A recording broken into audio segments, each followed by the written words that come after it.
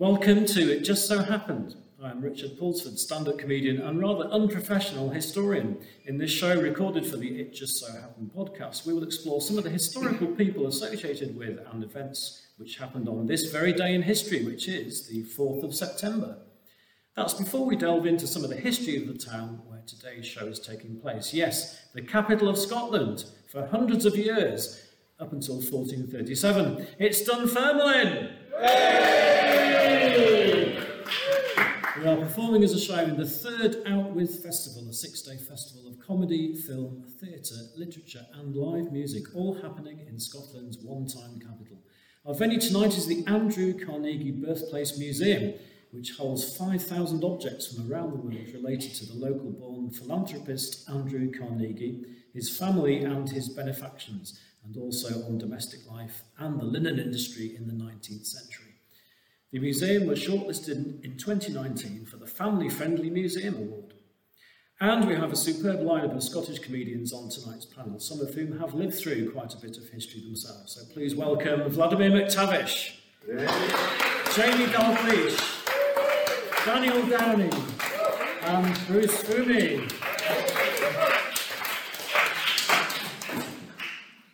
So our first guest tonight is Vladimir McTavish. Now, it's a pleasure to welcome Vladimir back again for what is his third show for this podcast, after being in Glasgow in March and the first of two shows at the Brighton Fringe in May. He's a veteran of the Scottish comedy circuit, having been going for longer than perhaps even he can remember. His show at the Edinburgh Fringe last month was called 60 Minutes to Save the World and offered some comic solutions to stopping humanity from falling into the abyss. Perhaps he will share some of his insights in this show too. Over to you. Yes, that didn't work. Oh. That 60 minutes of trying to stop humanity falling into the abyss has not worked. Shows you can't change the Bongo comedy. It just happened on the 4th of September, 1998. Two guys at Stanford University invented or founded Google, which is just as well, because if they hadn't, this show would have zero content. We would know nothing about things that have happened on the 4th of September, and we'd be asking the audience about Dunfermline. Obviously, I remember 1998, but I didn't hugely depressed because of like Richard, it's the first time I've done this show, and every time we do it, we look back at certain dates of the year. I think, God, that's history, but I remember that. So on the 4th of September 1964, the Forth Road Bridge opened. And I don't only remember that, I remember there being no Forth Road Bridge. Yeah, and you had to get a ferry over the Forth. More depressing than that, I remember 1962. 1962 was going to be the last Glasgow tram run. 1962. I was on a tram in Glasgow, and it wasn't the last one. So I'm actually older than the last tram in Glasgow. 1962, Glasgow City Council decided that trams were the past. Outmoded form of transport, no point in having them anymore. And then 50 years later, Edinburgh City Council decided that trams were the future. And I remember being on one of those Glasgow trams, and they were rickety old things. They were rickety old things that had been around since World War I. And they were still faster than the brand new Edinburgh trams are today. So that's one of the advantages of getting older, because it's not just as I can compare history to the present day, because I'm 62 and I'm from Glasgow, which means statistically I died 5 years ago. The city's on this day, 1964, the Forth Road Bridge opened, and it became quite quickly a traffic jam. And they decided this traffic jam is just getting too much. And so 2 years ago, on the 4th of September, they opened the Queen's Ferry Crossing, which meant they had a brand new traffic jam a mile to the west of the old traffic jam. It's funny saying send this room tonight, oblivious as to what's going on in the wider world, can I tend to think that the 4th of September 2019 may well go down in history as being a very significant day indeed. I think maybe the day we saw the shortest ever reign of a British Prime Minister. I'm certainly hoping it is. It's great to see democracy being taken back from Boris Johnson. It's not just Boris Johnson, it's everyone who's associated with it. Boris Johnson and Jacob Rees-Mogg in the same government. It's unbelievable, even PG, we couldn't have got that. Michael Gove, because tonight we're debating in Parliament, and this will go down in history as a significant thing. We're debating making no deal illegal, because we've always been told no deal is the worst case scenario, until we put Michael Gove in charge of no deal. And now we know that Michael Gove in charge of no deal is the worst case scenario. This is yet another time Michael Gove has ended up in a job he's totally unsuitable for, because his previous job, you might remember, was the Environment Secretary. The guy looks like he's been fracked. But even more important than that, you'll remember that Michael Gove's previous job for the Environment Secretary was Minister for Education. Yeah, Michael Gove. He looks like he legally should be allowed within a 1 mile radius of a primary school. So I think, and I sincerely hope, that 4th of September 2019 is going to be more significant than any 4th of September that I've mentioned so far. And there have been some others. And the only other thing that happened on this day that I don't remember was in 1882, when Thomas Edison built the first ever commercial electricity generating station. And if I made for that, we would be here. All of this technology we trying to make work wouldn't work had it not been for the 4th of September 1882. Thank you.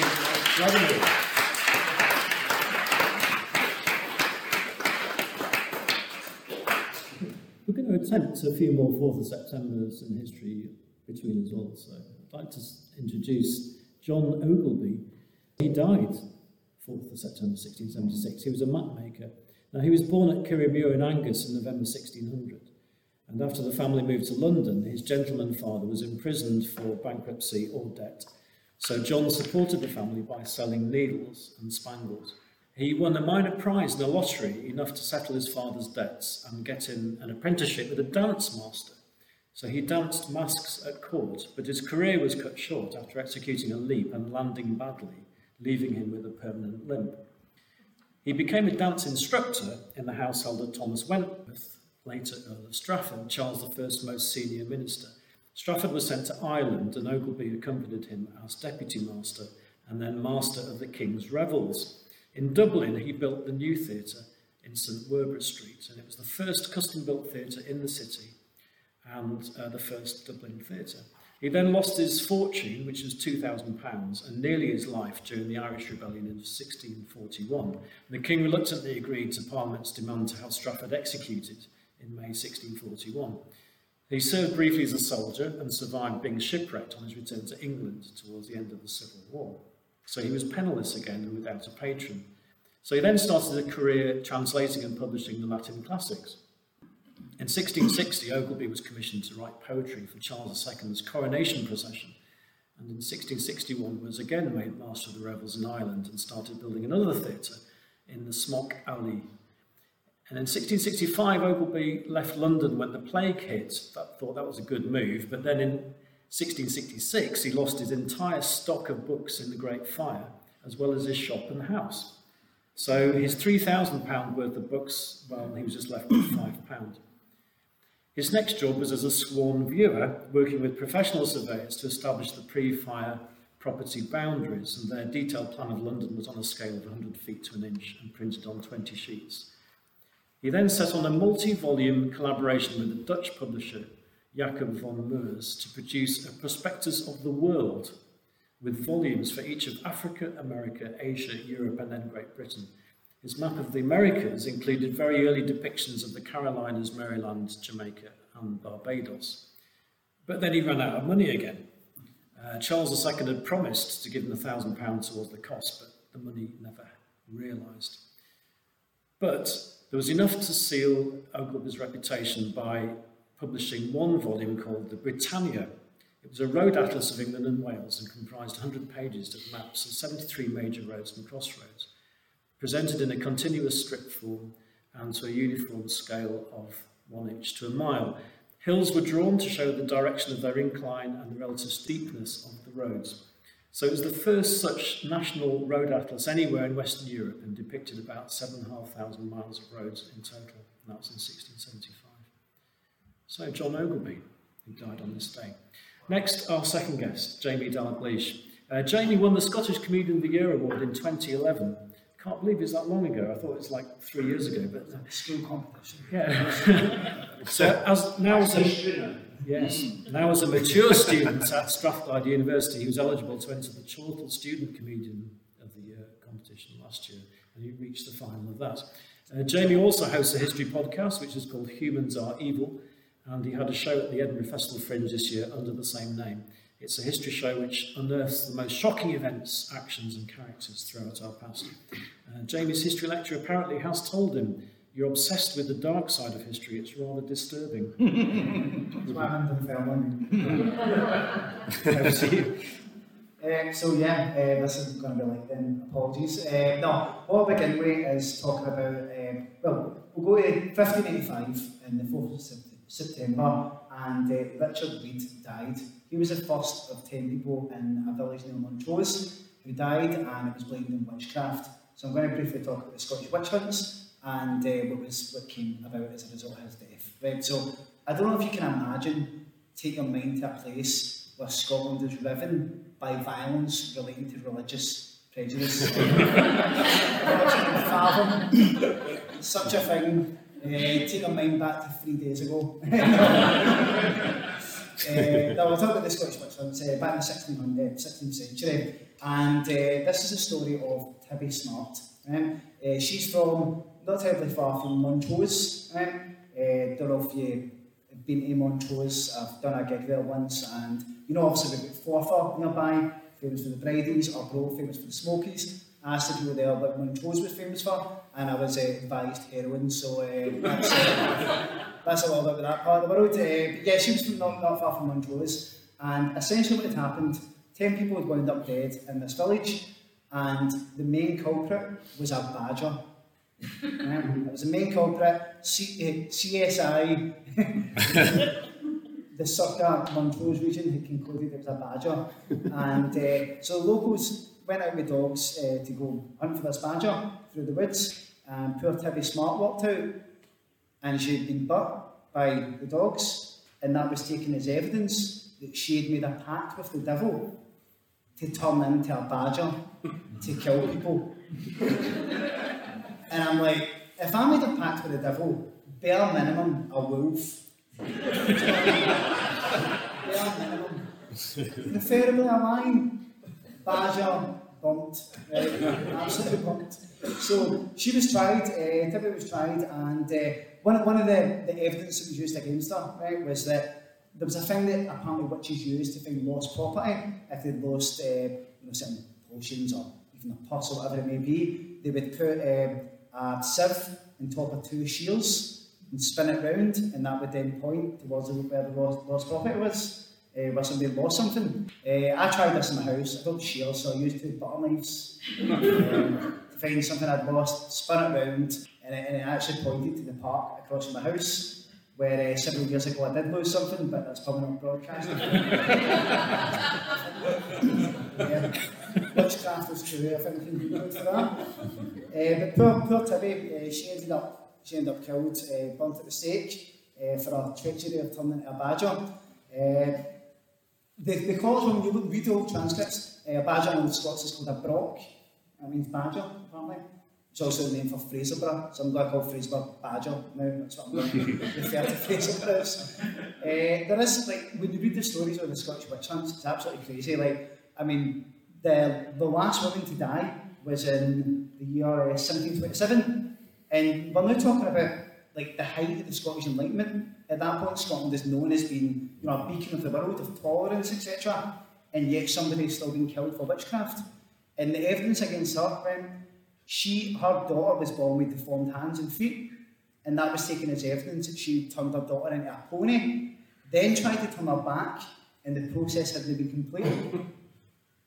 And that was taken as evidence. And obviously this poor woman as well, her name was Janet Horn, and she was obviously senile by our, you know, the way we look at it nowadays, but they had no concept of that back then. And when they were lighting the fires, she actually commented that they were trying to warm her up in the winter.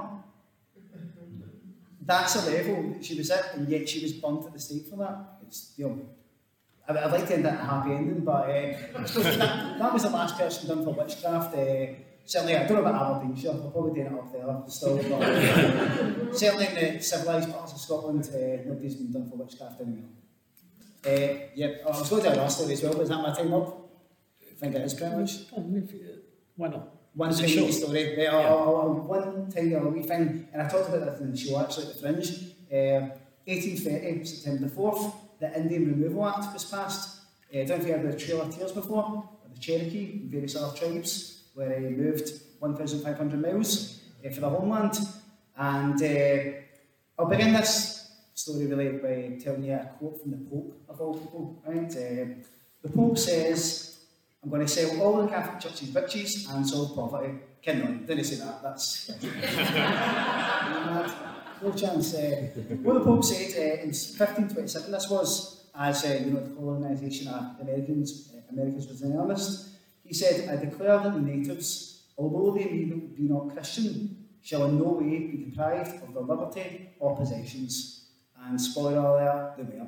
And the sad aspect of this, and I'll finish on this, is that what essentially caused the Indian Removal Act is that the Cherokee, etc., the only way they could survive was by effectively westernising to an extent, but they'd done it too well, and their farmland actually became the most prosperous in America, and then before we know it, they were kicked off their land, and don't westernise too well, I think is the moral of that story, sadly.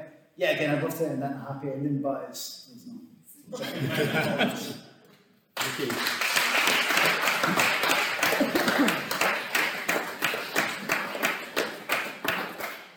I've got another segue piece on 4th of September, this time 1774.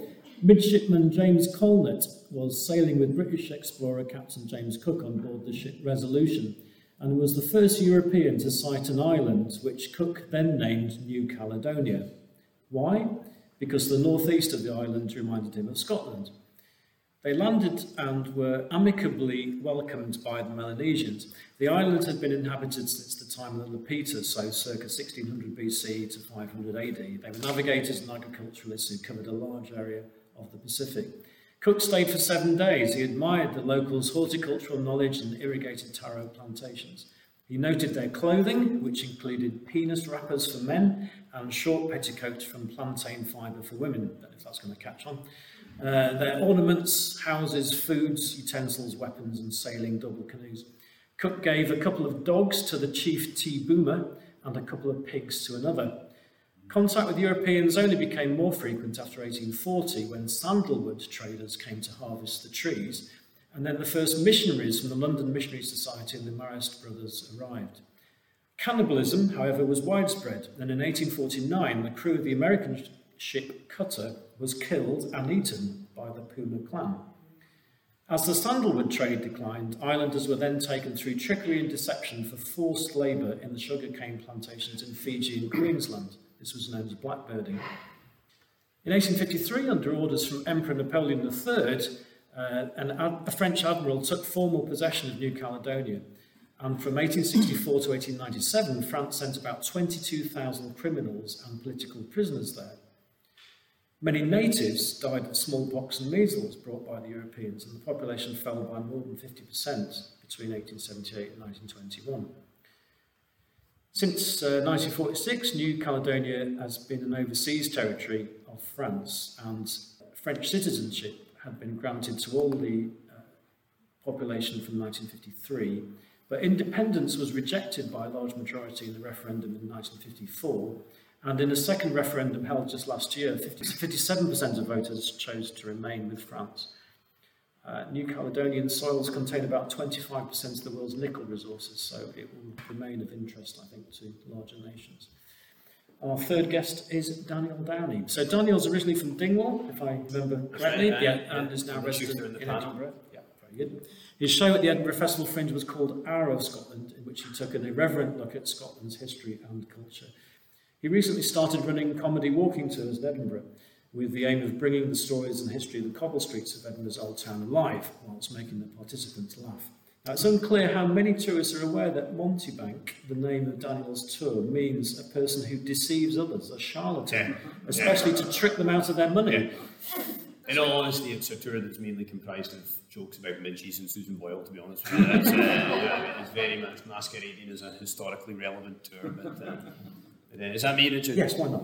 Well, like I said, well, guys, I'm here to talk to you about the Earl of Lennox, Matthew Stewart, and he is significant because he was the father-in-law and the uncle. I know that's your thing in Fife, right? You know what I mean? Glenrothes, you can be married to your husband, stroke uncle, of Mary Queen of Scots. Now, I'm sure my lovely learned audience in front of me this evening, you guys know all about Mary Queen of Scots, right? But for any of the listeners listening to the podcast, if you don't know much about Mary Queen of Scots, all you need to know is Mary's the most written about figure from Scottish history. She was pasty white, she was ginger, she loved a round of golf, she loved a bevy, she took absolutely no shit off of two Presbyterian men such as John Knox. She was married 3 times, implicated in the murder of one of her husbands, spent most of her adult life in prison, was eventually murdered by a family member. I think that makes Mary Queen of Scots the most Scottish person who ever existed. She was raised in France, for Christ's sake. I mean, an absolute hero. But yeah, basically, Mary returned to Scotland in 1561 as a Catholic monarch of a newly Protestant country. In the 13 years that Mary had been in France, Scotland had undergone the Reformation. So we've got this Catholic monarch in charge of this newly Protestant country, which basically made Mary about as popular as a Mexican woman breastfeeding in Tug Tower. I mean, it wasn't a great start, to be fair, right? But Mary, she manages to win people round through her sheer force of personality alone. And she kind of wins over the naysayers. And in the end, it's not Mary's religion that's her downfall, it's her choice in men. That's right, ladies, it's her choice in men. You see, on the 29th of July, 1565, Mary marries her cousin, right? Lord Henry Darnley, right? Now, Darnley is a very, very dashing lad. By the way, Darnley, is the son of the Earl of Lennox. He's very dashing, he's very handsome, but he's a bad egg. He's not a good lad. He's an alcoholic, he's a womanizer, he's a gambler, he doesn't turn up to meetings of the Privy Council, he's riddled with syphilis. He's perfect for the Tory frontbenchers, to be fair, right? But not ideal. So Mary takes the very, very sensible decision of refusing him the crown matrimonial. So basically what that means is, even though we're married, you're not allowed to be the king. He was very much the Prince Philip of his day, if it were. Probably less racist, to be fair, though. You trust him behind the Land Rover as well, right? But after being refused the crown matrimonial, Darnley goes in a huff, and he refuses even to attend the christening of his own son, James VI. And rumours are rife at that time that the Earl of Lennox, Matthew Stewart, his dad, he has a plan to make the infant child, what would go on to be James VI, the King of Scotland, and get rid of Mary and make Darnley the regent. So basically what this means is he would rule in place of the infant king. Now these are rumours that basically get Darnley killed, because in February of 1567, Henry Darnley is killed in the Scottish gunpowder plot. Yeah, take note, English people. When we do a gunpowder plot in this country, we make sure the guy actually dies. You know what I mean? And even then, by the way, it wasn't the gunpowder that killed him. The explosion did absolutely nothing. He was found strangled in the gardens of Kirkafield in Edinburgh. But what I've learned from this is that gunpowder has a 0% success rate when it comes to... I mean, just stick to the classics, the strangling, the stabbing. The 5 classics, as they were. Now, anyway, most people are fairly convinced that the man who's responsible for the murder of Henry Darnley is James Hepburn, the Earl of Bothwell, right? And so, the Earl of Lennox, he wants his opportunity to accuse Bothwell. And he's given the opportunity in April of 1567 as well. Mary gives him the opportunity to accuse him in court in Edinburgh. Now, Lennox, he's allowed to take 6 men to the court hearing. So, of course, he takes 3,000. Unfortunately for him, the Earl of Bothwell, he decides that he's going to meet him in Linlithgow with 4,000 men. And so, basically, Bothwell wins this big dick competition. Lennox is forced to go back with his tail between his legs, and he's never ever accused. Now, Mary's dealings with the Earl of Bothwell after the assassination attempt, they cause a lot of revulsion in Scotland. But when she then goes on to marry the guy, it turns into full rebellion. So this is in 1567. Now, obviously, I've only got 5 minutes to talk to you guys about this. A lot of water passes underneath the bridge between then and 1571 when Lennox dies. But basically, to try and summarise it the best I can, Mary is forced to basically surrender herself to the Protestant lords at the Battle of Carberry Hill. She's imprisoned in Lochleven Castle in Kinross. She's forced to abdicate her throne to her stepbrother, James Stuart, the Earl of Murray. So basically, James VI, the infant child, who becomes a king. Mary then escapes from prison, but she's then defeated at the Battle of Langside, and she makes the infamous decision to then escape into England, where she thinks her, inverted commas, sister queen, Elizabeth I, will take pity on her. Of course, we all know what happens next. Actually, what happens is she spends the rest of her adult life in prison. She's eventually beheaded at Fotheringhay Castle. Now, despite that, at this time in 1570 and 1571, there was still a lot of support for Mary. And the Hamiltons were kind of one of the big Marians, the big supporters of Mary. They actually assassinated the Earl of Murray, her half-brother, who was the regent at that time at Linlithgow. And that makes the Earl of Lennox the new regent of Scotland. Now, it was quite a turnaround, because Lennox had been frozen out in the rough wooings. He had chosen the wrong side. He was kind of told to stay out of Scotland. And he now had what his son Darnley never had. He had power. He was the most powerful man in Scotland. He was now the regent to the king. And on the 4th of September, on this day in 1571, a parliament is called in Stirling Castle. And in attendance in this parliament is the 5-year-old infant king, James VI. Now, what Lennox doesn't know is that the keeper of Edinburgh Castle, Sir William Kirkcaldy, he had sent 400 men in a kind of commando raid to go to Stirling Castle to try and snatch the infant king. It's always Kirkcaldy, isn't it? Always a troublemaker is Kirkcaldy, right? Now, eventually, the actual raid on Stirling Castle doesn't work. They don't manage to snatch the king, but the Earl of Lennox is killed in the kind of melee. So it's on this day that he was killed. And basically, in my mind, he fulfilled his destiny. Because the thing is, ladies and gentlemen, Matthew Stuart, Earl of Lennox, he was a royal Stuart. He was part of the Stuart lineage. And if you know anything about the Stuarts, they are kind of predestined. Their lives are kind of like a Scottish World Cup qualifying campaign, right? It can be full of optimism and hope at the start, but ultimately, everything's going to go tits up. You're going to go find out, and it's going to be over by September, folks. So that's it. On this day, the Earl of Lennox was killed at Stirling Castle. So thank you very much for your time. I don't know how long I've been there. I'm sure you can't see his Bruce Phoebe's been touching me up underneath this table the whole time. It's quite distracting. You can't see on the podcast. So a test on that at the end. So the last segue piece that I'm going to do is about the opening of the Forth Road Bridge, which was 4th of September 1964.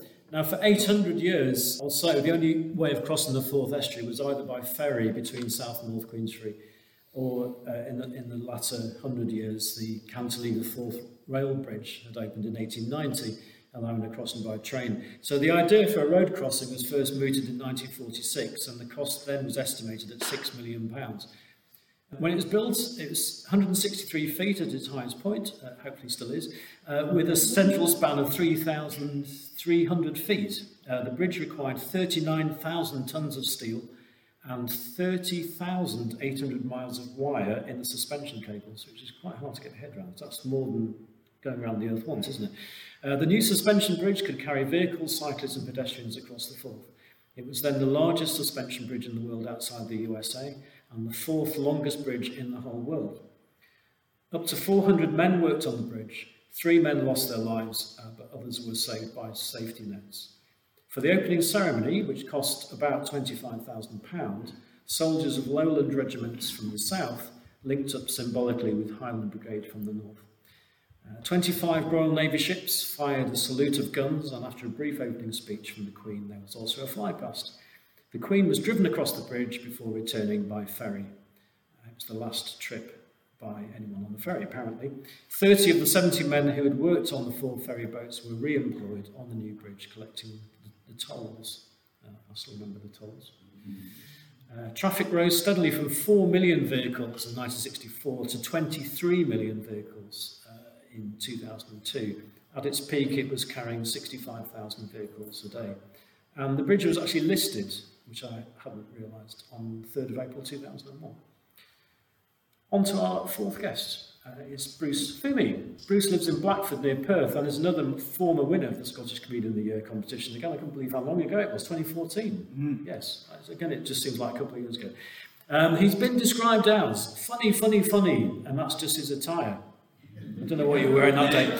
Oh, well, it says girls are just drawn to the big man in his kilt. Who's disappointing. This is on your website. Is it? It is. So I don't know why you're complaining. Apparently, talking about the big man in his kilts, the quote is, "I've never seen so many women in the front row smile due to their allocated seating." No, You're letting us down tonight, aren't you? I'm definitely going to sack the woman who wrote my website. Oh, I see. So you don't actually write your own stuff. Yeah, okay. I realise she must fancy me. Oh, do you know what I mean? All these sounds years, like it. I didn't It realise. sounds like it, yeah. So your show at the Edinburgh Festival Fringe was called lots of A's to get up the That list. was, yeah. You've been invited. You've been involved. Have you been invited to Have you been involved in a you comedy told show me. that wasn't your fault? Yeah.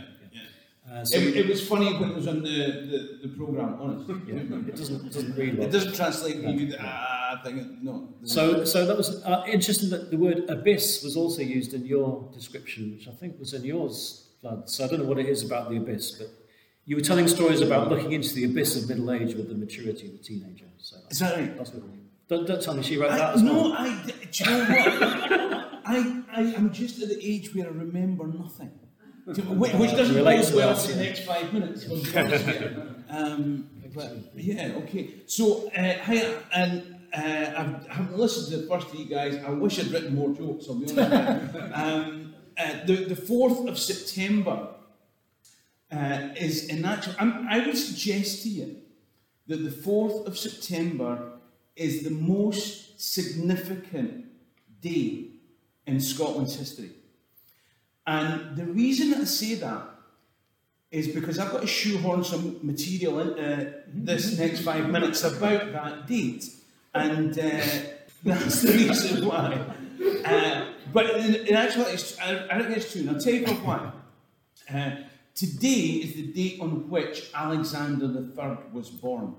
Okay?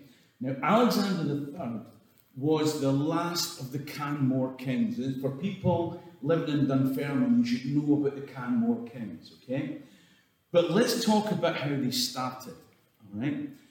The first of the Canmore kings, Malcolm Canmore, was of course the guy who killed Macbeth. Now, for most of you, many of you, what you'll know about Macbeth will be what you've read from that bullshit play. Do you know what I mean? No, it was lies. It was lies from start to finish. There was more fake news in Shakespeare's Macbeth than there is in the BBC weather forecast. You know what I mean?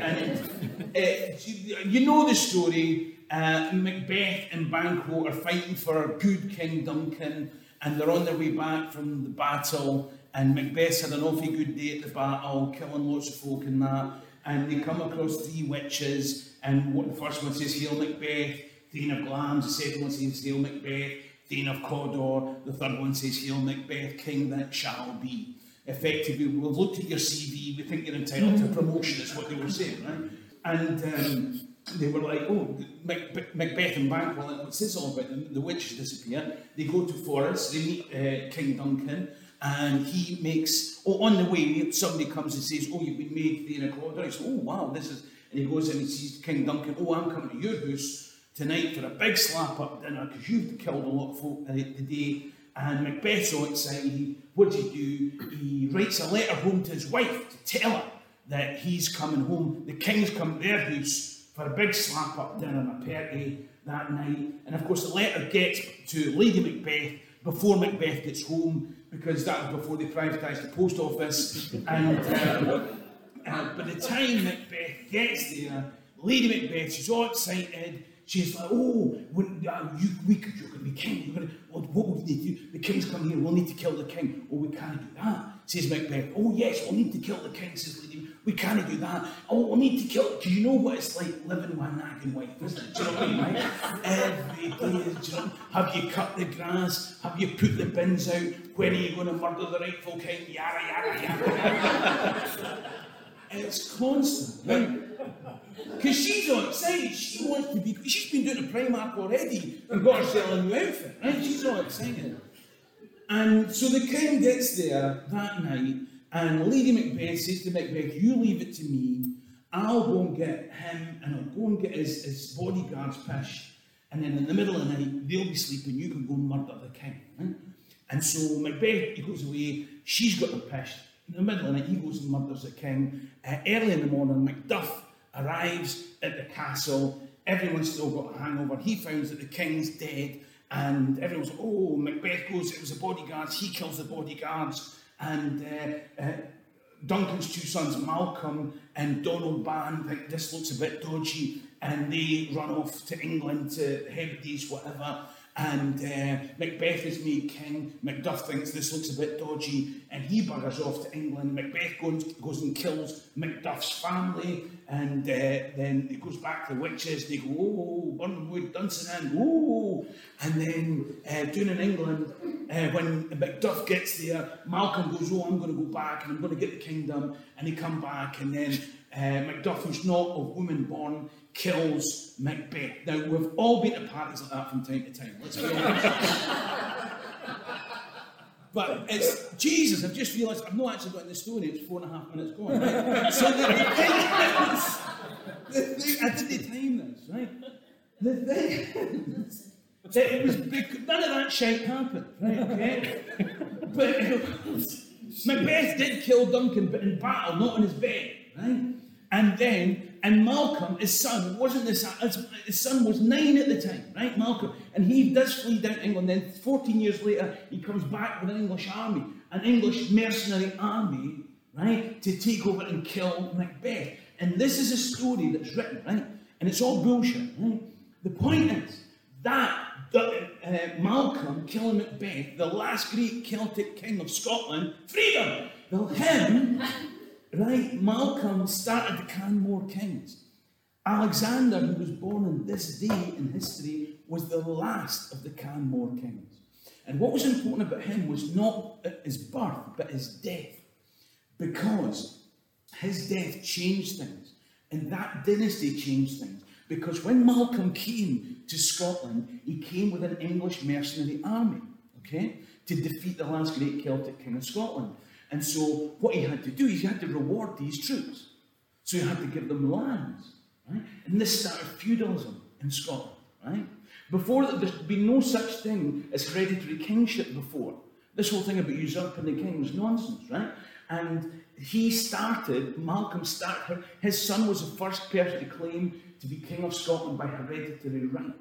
Yeah? He also married Margaret, and a Saxon princess, and it started the Anglicisation of Scotland.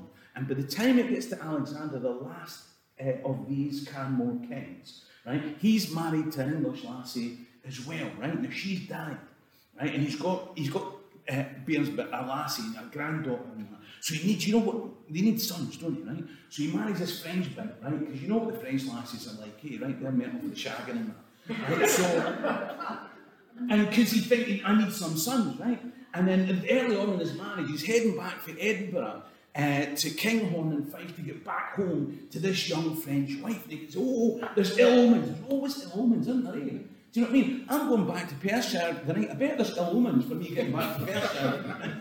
And no, didn't he? But he crosses, he gets across all right. And then he goes right ahead of his entourage, trying to get racing back to get to this new bride. And he falls on his horse and he breaks his neck. And when the courtiers arrive there, the king is lying dead.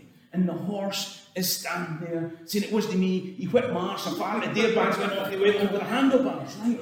And this end of the Canmore Kings meant that, you know, there was no son to take over, blah, blah, blah, blah, blah. And you had two groups competing, the Bruces and the Baliol's, and there always going to be civil war. And Edward I offers to help out, like Vladimir Putin's been helping out in Crimea, right?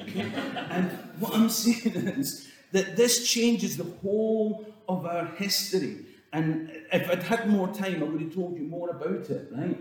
And I've already talked for too long, but what I'm saying is this day in history, when Alexander III was born, changed everything for the rest of Scotland in all time. And if you want to know more about it, text me. Thank you, Bruce.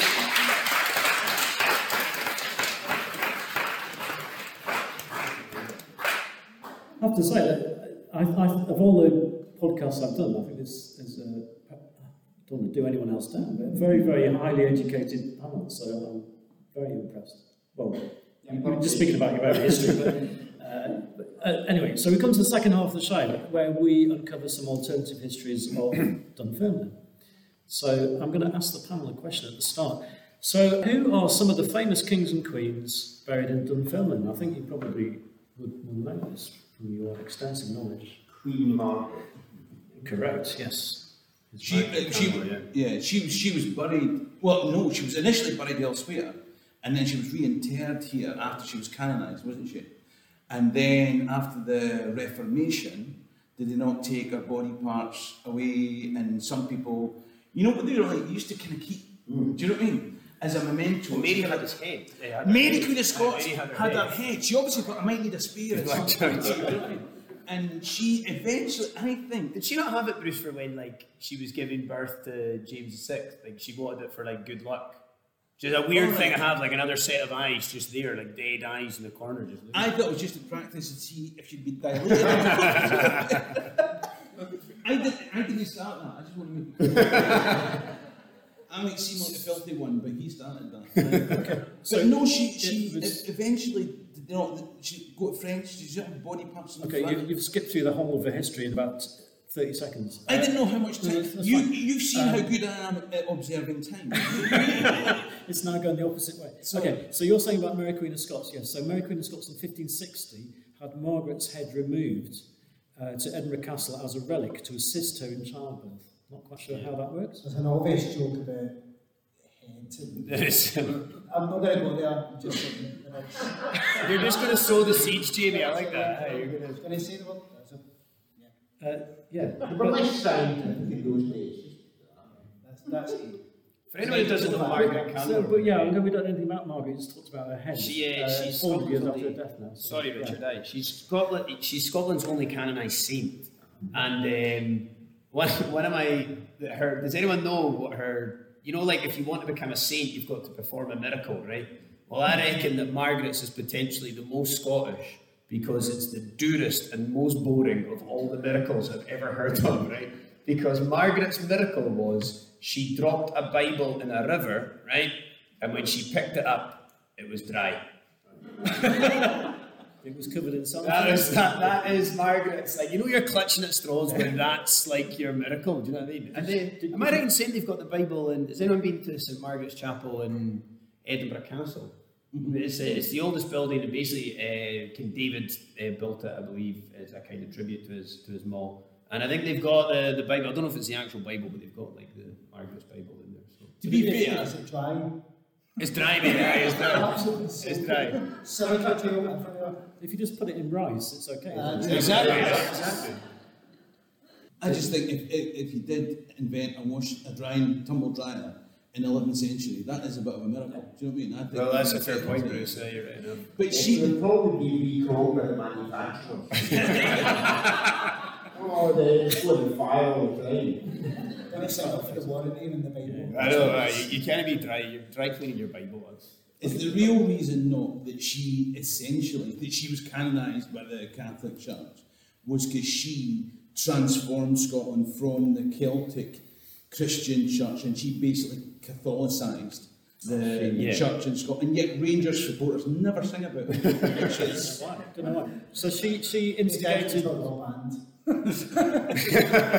she instigated the restoration of Iona Abbey. She helped the Benedictine order to establish a monastery in Dunfermline, and she established, obviously, the ferries at Queensferry. Right. Yeah, she rode the ferries, didn't she? That's yes, and she's got a railway station named after her. It took a while.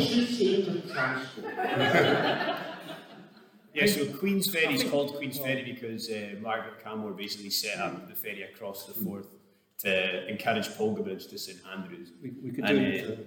And I think that before St Margaret, most of the Scottish kings were buried in Iona, right? So Bruce, you'll probably, is Macbeth is the last one to be buried in Iona, is that right? I would question whether or not Macbeth was actually buried in Iona. Well, anyway, the point being that since Margaret, she basically, we had this idea of kind of Christianity, and it was what you would call the Celtic Church, and it was kind of based in Iona. And then since St Margaret came along, she then starts the ties with kind of Rome, and that's when, as kind of Bruce says, the kind of more Anglicanization of land. Catholicism, sorry, man. It's very, she's a very significant.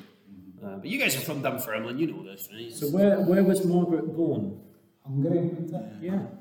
They were Margaret the Magyar. Isn't that a good name? Why was she born in Hungary then? I think it was because like her grand or something like that, King Canute. I think her father was exiled. Something like that. Her father was a Saxon prince. Was he exiled by King Canute? Aye, but when the Danes invaded, and then obviously no long after, Norman conquest, and Anglo-Saxons on the welcome anywhere. So she returns to... Brexit. And she took a lot of refugees, didn't she, from England, like from the wars, like when the Normans invaded, she encouraged them a lot to come up here. Hangs in the north. So basically back in those days, royals were very much like Champions League, Travelling around Europe. When in Margaret's league in the Champions League would have been Sweden, Ukraine and Hungary, because those are the three countries she stayed in before visiting England. So her family moved back in 1057 because her father became a possible successor to her great-uncle, who was the childless King Edward the Confessor. But her father died immediately after landing, which is a little bit suspicious, I would suggest. Can I say something about Dunfermline Abbey? I don't know, are you going to talk about Dunfermline Abbey? Is this related to St Margaret? No, it's Leaving on? Breaking the rules. It's related to me taking some people from Texas there. And I don't know if it's appropriate to tell, but I thought it was a funny wee story, because I do guided tours and that, right? And I had this group of 4 Texans, and I took them to Dunfermline Abbey, right? And you know what it's like doing there, getting parked, hey, right? So you're like, no, it is, hey, so I drove them doing this, look, I tell you, you get out. And I spoke to them as if I wasn't Scottish, yeah, do you know what I mean? I said, now you get out there, and if you go into the Abbey, then I'll find parking, and I'll come back, and I'll get you, right? Because I thought I wouldn't. And as it was, right, they got the motor, and went, and I got the first parking space, and I was like, oh, you're the answer. And I went, by the time I went to put coins in the meter and that, and I came back, and I couldn't see, they've obviously gone into the Abbey at this stage, right? And I go into the Abbey, and you know, a lot of these places are run by Visit Scotland, Historic Scotland and that, whereas your Abbey are run by these old women that have been knitted. And they're lovely, didn't get me wrong, I'm not dissing them, right? Do you know what I mean, right? Because our pensioners have got to do something, haven't they? Do you know what I mean, right? And I went in to this wee knitted woman, and I says, are there any Texans in here? I've just dropped off 4 people from Texas, and I said I'd pick her up. She says, oh no, son, no, there's no. And I said, oh damn it, right, what am I going to do? We might have done, I wish I should never have. And then I went round to the palace bit and looked at it, asked the folk, and they no, we've nothing. I said, oh shite, what will I do? And I went round to the library, all the places, the precinct there, to go and look for these 4 Texans, right? Because as a tour guide, if you lose them, you get a bad TripAdvisor. And I thought, geez, this is going to be terrible. This is going to be the first time I've lost. I mean, I've killed a couple, but I've not actually lost any before. And I was like, oh no, and it goes all around that whole area, right? And eventually I retraced my steps again, and I went back into the Abbey, and here the 4 folk, I can see them. Do you know what the altar with the Robert the Bruce thing is underneath there? And I can see them. And the wee knitted wifey, I'm like, darling, remember I said to you, I was looking for some folk from Texas and had they been in, and you said no, that they hadn't, and they're right there, they're the very people. She says, oh, they weren't wearing the hats.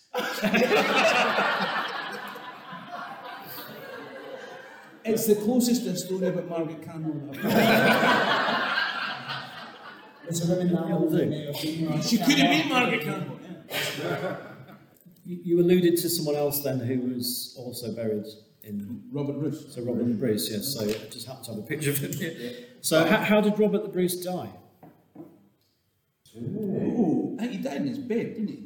Died of natural causes. Well, did he have? Australia. So had to be about whether he had like leprosy or that or not, and they've looked at his skull and they've kind of done all the DNA testing and all that kind of stuff. Nobody knows, we could just make up something. Well, he was reportedly a victim of la grosse maladie, which refers to leprosy, but in the 14th century, writers just called any major skin disease leprosy. But other people have suggested a whole list of things. So he could have suffered from eczema, tuberculosis, syphilis, motor neuron disease, cancer, or a series of strokes. Can you die of it? That's terrifying. I don't know, I'm scared I might not wake up tomorrow. My elbows are going to kill me, lads. This is Especially like Robert the Bruce was hypochondria. Even Google was back then, But, right, he's buried in the Internal Abbey, but his heart Oh, right, yeah. So you're is in skipping ahead Balquhidder, again. is that right? Yeah. So Melrose Melrose. So the king. Rob Roy's Balquhidder. Okay, right. So the king's body was embalmed and his sternum sawn open so his heart could be removed, and that was placed in a silver casket, which was to be worn around Sir James Douglas's neck, while Sir Simon Lockhart held the key. I know which I prefer to have hold of. And Robert's viscera were interred in the Chapel of St. Cerf, which is in present-day Dumbarton. The king's body, though, was carried from Cardross by carriage to Dunfermline Abbey, which is where it was lying. So the heart and the body were and the viscera were in You separate could take it to places. Spain as well, though, did they not? They took the heart to Spain Yeah. to fight against. I love this, Jamie, because they wanted to take it. He wanted to take it on a crusade, but there was none happening at the time. So the closest was like, right, well, we'll just go to Spain then, and we'll just lob it at some Moors. That's close enough, right? And that's basically what they did, right? Imagine getting that through customs nowadays. Was it what he throws the heart at? As he's him, dying, aye. he shouts. What's it? On shout? Braveheart. On. Is it on? Is it actually on? Yeah, that's Braveheart? Braveheart. And then Was Australian On accents. Braveheart. Robert Bruce. There you go. Good. That's Yes. kind So yes. So I feel like the, we're just jumping ahead. Yeah, of everything. We're just yeah, saying well, Richard, aren't we? so the party that went to Spain, so they were welcomed by the King of Spain, and they took the heart into this battle against the Moors because they were the nearest Muslims they could find in Spain, in Grenada. That was still you kind of group that in the Crusades, though. Yeah. The All right. Reconquista. So it does count, won't it? Aye, All so people think the Crusades just a Holy Land, but the Okay. Baltic area was a crusade as well, and you can call the Reconquista crusade too. This is a bit of a. Do you know what this feels like? This, you know, at a party where everybody's pissed, and the one driver guy, Rich is like, I've got to drive these four fuckers home tonight. We are driving all over the place. Oh, I'll tell you, remember? But the worst thing is, I'm just trying to work out who the driver is. The driver's lost. So in 1920, the heart was discovered by archaeologists and reburied. It was in Spain. It went back to Melrose Abbey. Was rediscovered in 1920, reburied, but they didn't mark where they'd reburied it. So it was rediscovered in 1996. The casket was unearthed during construction work. The same happened to us where my granddad's bollocks. Try and take it to Spain. No, my granny cut them off and buried them, right? And then we dug them up later and it was an accident, we didn't know, right? And then my mum, she buried them again, never mentioned where they were to anyone. So we weren't able to get like... so they buried them together, or did they split them up? Well, that's a good question. I wish, given the fact that I was working on the spot at speed, I didn't think of the scenario for each individual bollock. You know, Richard, there's another significant, was actually the rediscovery of Robert the Bruce's tomb itself, which was kind of Sir Walter Scott, who kind of pushed for an inquiry to try and find this out. He'd recently rediscovered the Scottish Crown Jewels in Edinburgh Castle that had been locked away in a vault. And that's really, really significant because at that time, since the Enlightenment, there had been, Scotland had a real kind of identity crisis. We were caught up in this idea of being British, but we didn't really know where our place was in that. And so the discovery of Bruce's tomb led to a huge, huge surge in nationalism at that time as well. And Sir Walter Scott was obviously a real driving force of the idea that we've got now of being Scottish, of kind of tartan and the kind of bagpipes. That's Sir Walter Scott was very much the kind of visit of King Edward IV in 1822 as well. Was it? George IV, sorry, yeah, in 22. He wanted to do it in kind of like Highland kind of regalia as opposed to the more kind of dour Presbyterianism of the south at that time. And he was a big kind of driving force in the ideas of what we would call Highland culture now being considered Scottish culture. And that can come back to basically the discovery of Bruce's tomb was a big, big thing for that, because people were then starting to look at, well, actually, what is it to be Scottish? Because they'd been caught up in this idea of being British for so long. But Scott was unionist. He was, yeah, which I always find interesting, is that he kind of rescued the idea of Jacobinism through his novels and stuff like that. Yeah, but by selling Tartan Tap to Queen Victoria. But, like, I think he does have his place, though, Bruce. This is just becoming a debate now, isn't it? No, because I know. This is becoming a bit political, isn't it? He was the Gold Brothers of his day. Oh, Jesus. But he's got... Selling Tartan Tap. The Edinburgh Fringe. He had 50 shops in the high street. But but I mean, he was a big unionist. But I think, by the same token, a lot of the things that we would describe as being Scottish to this day, and the things that, ironically, you're probably going to see on Yes marches and stuff like that, we wouldn't have any of them if it wasn't for Sir Walter Scott. And in my opinion, the rediscovery of Robert the Bruce's tomb as well in the kind of early 19th century. I think the majority of tartans were actually created in the 19th Exactly, century. yeah. So, it's all fake, sorry. Okay.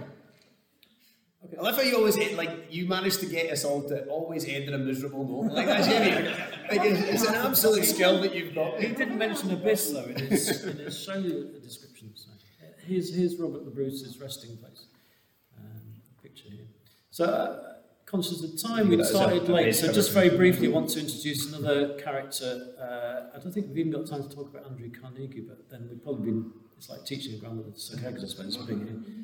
This guy here, John Struthers, he was born in Brucefield in 1767, so just outside Dunfermline then. His father was a wealthy mill owner and linen merchant. Any of the audience aware of this chap? Is that Sir? It's Sir John Struthers, MD. Yeah, but he wasn't when he was born. No, he wasn't when he was born, but I think... Leaping ahead again there, yeah, well, he's already been knighted. No, it's okay, I had a joke about him, but fuck you. Oh, no. Was he... Can't control his panel. Was his sister Anne Strother? She made a good fish and chip supper, yeah. Was that a joke? Was that a joke? That wasn't a joke. Go on, put on the spot now.